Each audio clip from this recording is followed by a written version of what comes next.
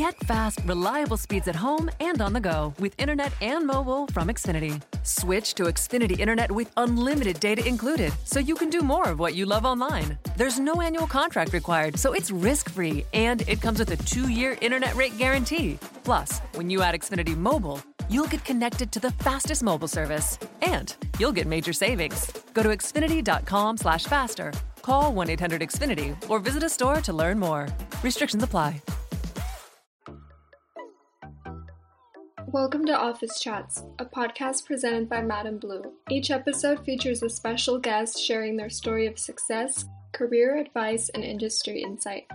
I'm Valeria, and I'm hosting today's episode. Today's guest is Dana Cohen, the founder of Higher Goods, a brand that offers accessories made of leather and fabric sourced from factory scraps. I'd love it if you could just start by introducing yourself and tell our audience a little bit about your background and how you got started in the fashion industry. Yeah, so my name is Dana, and I am originally from South Florida, and from a young age, I was always interested in fashion.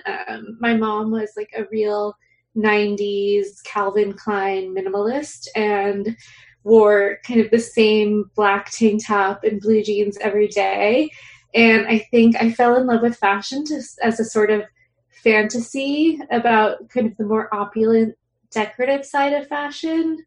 And after high school, I studied film, but immediately knew it wasn't for me, and went to Parsons and studied fashion right after that.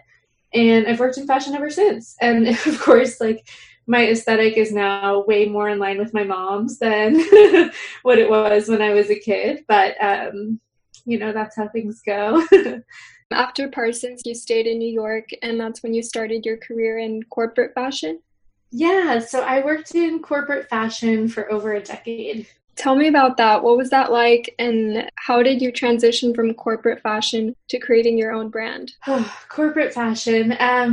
Corporate fashion is really interesting. It has changed so much since I started. I would say when I first started, it was really merchandising driven. So, what year was that, by the way? My first job in fashion was in 2007. Okay. Yeah. So it was really merchandising driven at the time. And then I think like throughout my career in fashion, my decade in fashion design sort of like coincided with the rise of fast fashion, and so product assortments everywhere got a lot more homogenous, and people were competing more on price and less on aesthetic, and corporate fashion became less about product and merchandising but more about marketing and stories. It was a real shift internally, and I think it just became a lot less creative and a lot less product focused.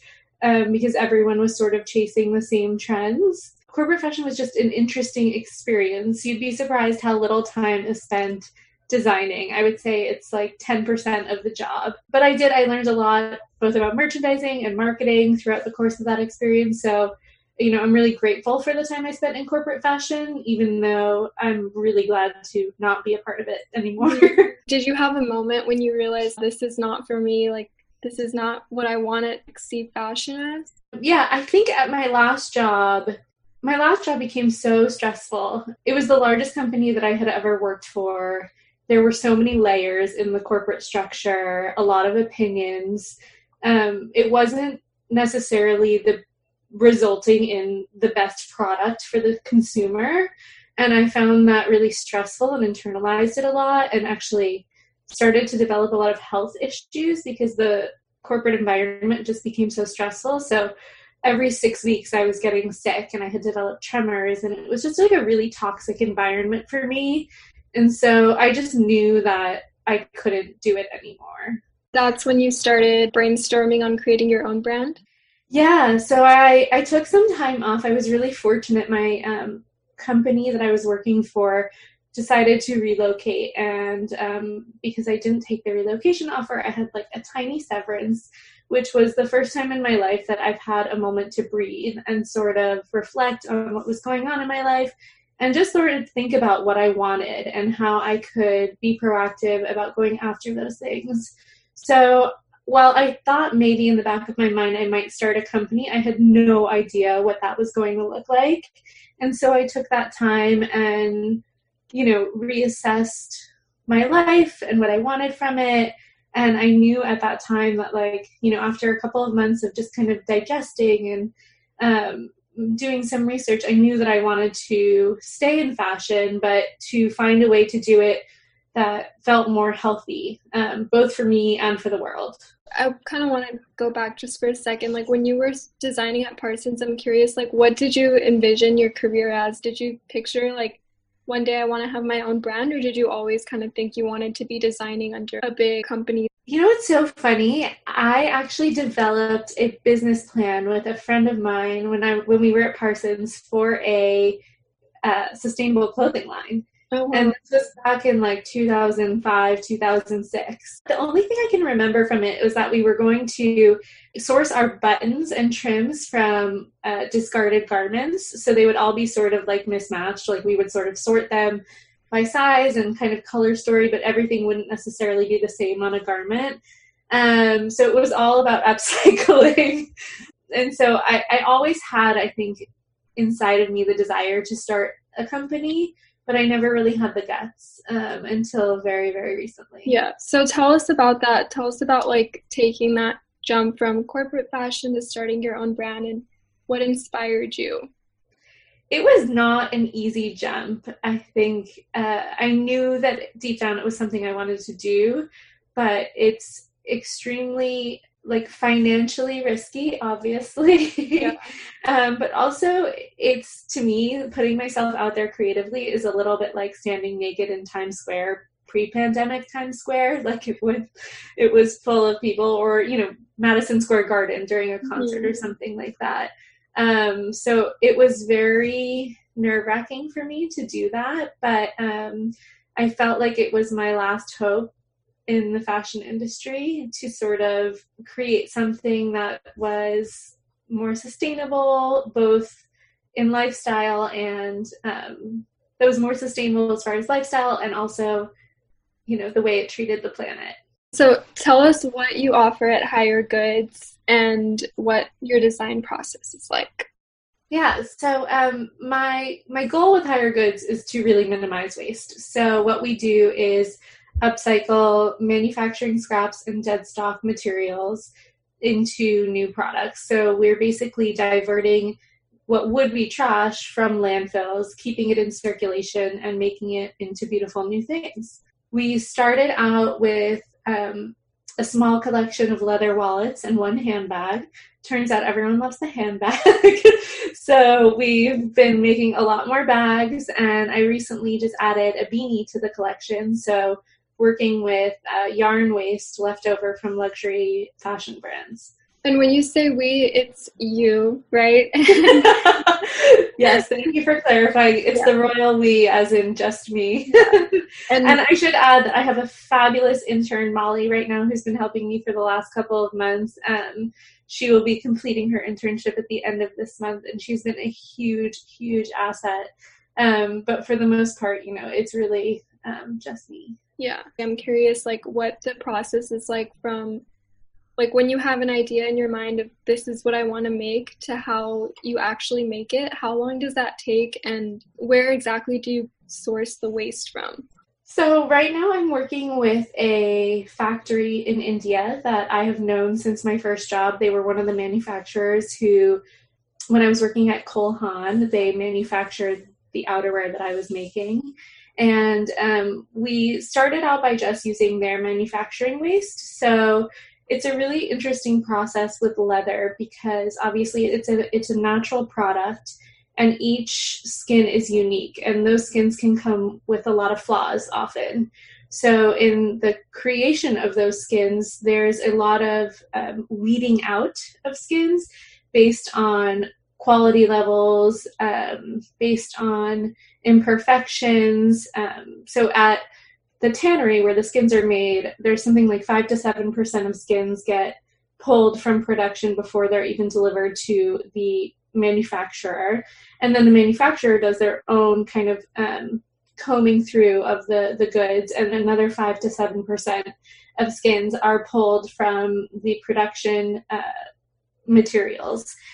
And so what we do is we kind of weed through those discards and see what's salvageable, because it's still a really high quality product. It just often has small imperfections that need to be cut around. The consumption is greater. And we take those materials and repurpose them basically and reuse them and make beautiful things out of it. What's really different about the design process when you're working with waste is normally when I'm working for a brand, we'll source the materials. The sky's the limit when you're designing, right? You can find materials to make whatever you want to make. But now I'm sort of working with what's out there. So I have to often moonwalk like backwards into the product from the materials that are available. And it's a totally different way of working, but honestly really inspiring. And because I don't create any of the materials, it's just a different set of boundaries that I'm working within. Yeah. Do you know like exactly how much waste you've turned into finished goods now? I calculate it every 6 months. So the last tally I took was in June. And from just our first 7 months in business, we had upcycled over 500 pounds of waste. Wow. So it's a brand new brand. It's still really small, but we're making an impact. Yeah. And I'm super proud of whatever that number is, you know? I mean, for one person, that's huge. To do 500 pounds of waste, that's amazing. I want to know what inspires you or how you get inspired to create new designs. I feel like when you mentioned that you're inspired by your mom's minimal aesthetic, when you said that, I was like, oh, that makes sense, because your designs are very simple, but super classy. So I want to know like where you draw inspiration from. Yeah, I'm definitely inspired by form and function. So with regards to form, I like for things to be rooted in classic pieces and classic styles. And that way it ensures the designs stay relevant in your wardrobe forever. And as far as function goes, I really like pieces that work really hard for you in a variety of different ways. So you find a lot of convertible bags that come with multiple straps. So you can own fewer pieces that can translate into a variety of occasions across, your life. I also did want to touch on your website. You have something super cool, which is the Higher Goods monthly mission. I love that. I wanted you to share with the audience what that is all about. Yeah, so I started the monthly mission after COVID hit. It was always something I had in the back of my mind as something I wanted to do, but it felt a little overwhelming when I first started the business. And then when COVID hit, I struggled a lot with owning a fashion company, and I wanted to find a way to give back to the community. And there are so many different causes that kind of felt relevant and important to me, but I didn't feel comfortable choosing just one. So I developed this concept where every month we would sort of look at what's happening in the world and decide who can use the funds and allocate them accordingly. So, for example, for November and December, we're working with Feeding America. And I chose Feeding America because food insecurity affects 1 in 9 people in the U.S., but because of COVID-19, there's so many more people affected right now. And it's the holiday season, and I just, want to be able to provide as many meals as possible to people, especially during this time of year. So, that's the cause for November and December, and then we'll see what January has to offer. That's awesome. That's something more brands and just people in general have been aware of. Finding ways to incorporate giving back was sparked by the pandemic, but hopefully it keeps going after things get back to normal, hopefully. Definitely. It's something that, at least for Higher Goods, will never go away. That's good. So speaking of COVID, I was curious, if at all it has impacted your business. I know you're just a year in, but obviously you started the monthly mission. So I was just wondering, how it's impacted Higher Goods, and then also just yourself, how you've been staying sane in New York during the height of the pandemic. Yeah, of course. So you're totally right. For me, the COVID retail landscape is basically all I know as far as being a small business owner. I launched only 3 months before COVID swept the US. It's really challenging not knowing what the world will look like a couple months down the road as far as planning goes. But I'm just trying to stay nimble and roll with the punches, We've had a lot of unexpected factory closures, which has really forced me to flex my customer service muscles. But I'm really grateful that for the most part, consumers have been really kind and really forgiving about delays. When COVID hit, like I said before, I really struggled with owning a fashion company. And obviously I live in Brooklyn. I live in a neighborhood that was hit really, really badly in the very initial days of COVID-19. And I just didn't feel right trying to sell bags and wallets. So I sort of like ransacked my apartment for scraps of fabrics and started making masks. And I was just doing that to donate them to medical workers. And it was really kind of cool. A lot of people started asking me to buy them. And so I developed a 1-for-1 program where for every mask we made, we donated one to a medical worker in need. And that was in March. So I think we were one of the first companies to do that. So it definitely forced me to pivot the business a little bit, but in a way that felt really authentic to the business, where we were still using scraps and, giving back to the community. But if you had asked me in November, when I started the business, if I would have ever been selling masks, I would have thought you were crazy. So COVID definitely has kept me on my toes in so many ways. And I think just forced me to be a more nimble small business owner. Yeah. I did read that your wedding ended up on the cover of the New York Times. I had to ask you how that happened and what that was like. Yeah, that was so exciting. My husband and I were originally supposed to get married in May of this year. In February, we were reading what was going on in China and in Italy with the virus, and we sort of looked at each other and were wondering, what does this mean for us? And I had left my corporate job and had a really mediocre but very expensive insurance. And we were worried that if the virus came to the US, it could have been very physically and financially detrimental if I got sick. So my parents happened to be in town, and Adam's parents live nearby. So we just decided 4 days before we got married to do it. And we asked everyone to meet us at City Hall 4 days later. And everyone thought we were crazy because at the time the virus wasn't really on anyone's radar. Mm-hmm. And so the whole experience was absolute chaos. I had to borrow a dress. We got rings in Chinatown. We were completely unprepared. But even though it wasn't the wedding we had been planning, it was really amazing. And we are so glad we did it because we got to be there with our family.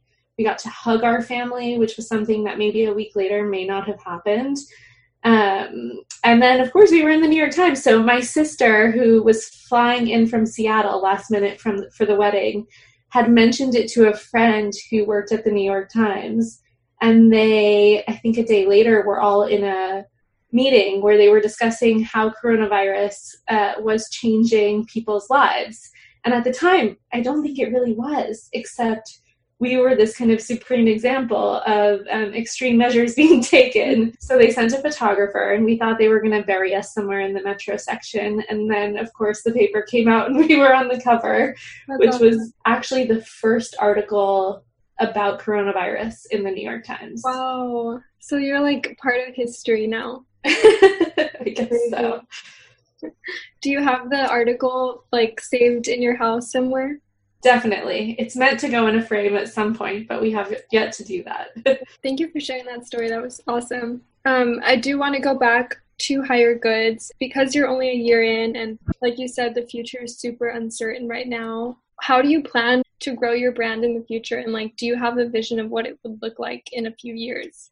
I definitely have a vision. I feel like if I share it, it might sound scary. To me, the mission is to minimize waste, and there is just so much waste out there. So the sky is the limit.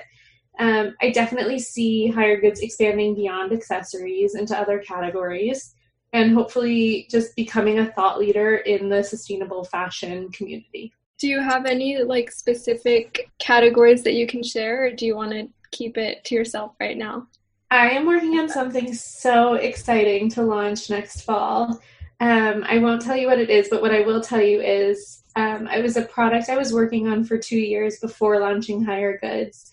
And at the time, the minimum units required in order to manufacture it were 3,000 pieces. And I thought to myself, it's just inherently not sustainable to make that many pieces of something when you have no business history. And I dropped the idea. But because of COVID-19, the manufacturer has changed their internal systems and is now accepting more reasonable orders. Wow. And so I'm able to, kind of fulfill this dream of this product, which is going to be so amazing and truly so different than anything else out there right now. And you'll just have to wait and see. I'm excited. Stay tuned. Looking more general at the fashion industry, do you feel like it will continue to see more sustainable innovations and reduced consumption in fast fashion? I think if one good thing comes out of the pandemic, it will be a reduced consumption of just fashion in general. I think staying home has made people realize how little they need.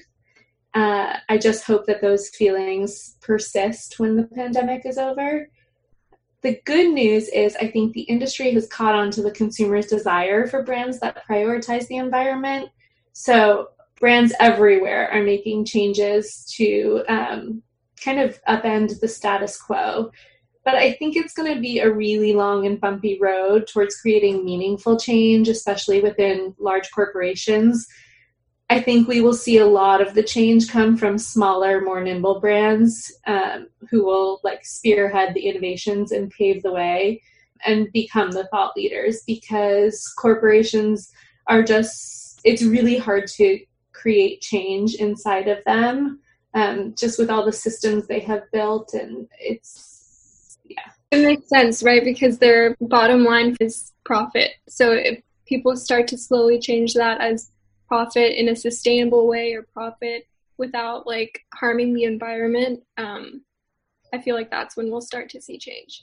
You'd be amazed. After working in corporate fashion for so long, it is so hard to change the system, right? Because all these interconnected cogs are kind of moving together. And once you try to change one, there's sort of a domino effect throughout the whole organization. And it's just really difficult to do.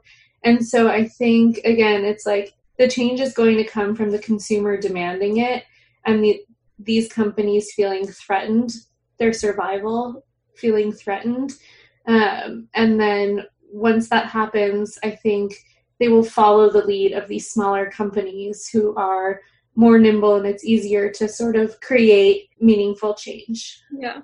So for everyone listening, the way to threaten large corporations is supporting small, sustainable brands like Higher Goods. Yeah, for sure. I also want to touch on advice you have for anybody else looking to start their own brand, especially right now during the pandemic. As someone who started a business, you must have a wealth of knowledge, even though it's just a year in. What are some tips you can share for anyone looking to start their own venture? I get asked this a lot, and my first response is always do it, because I was someone who was dreaming of starting a business for over a decade, and I wish I had done it earlier. But my caveat to that is that if you're going to start a business, especially in fashion, I would ask yourself, do we need this brand?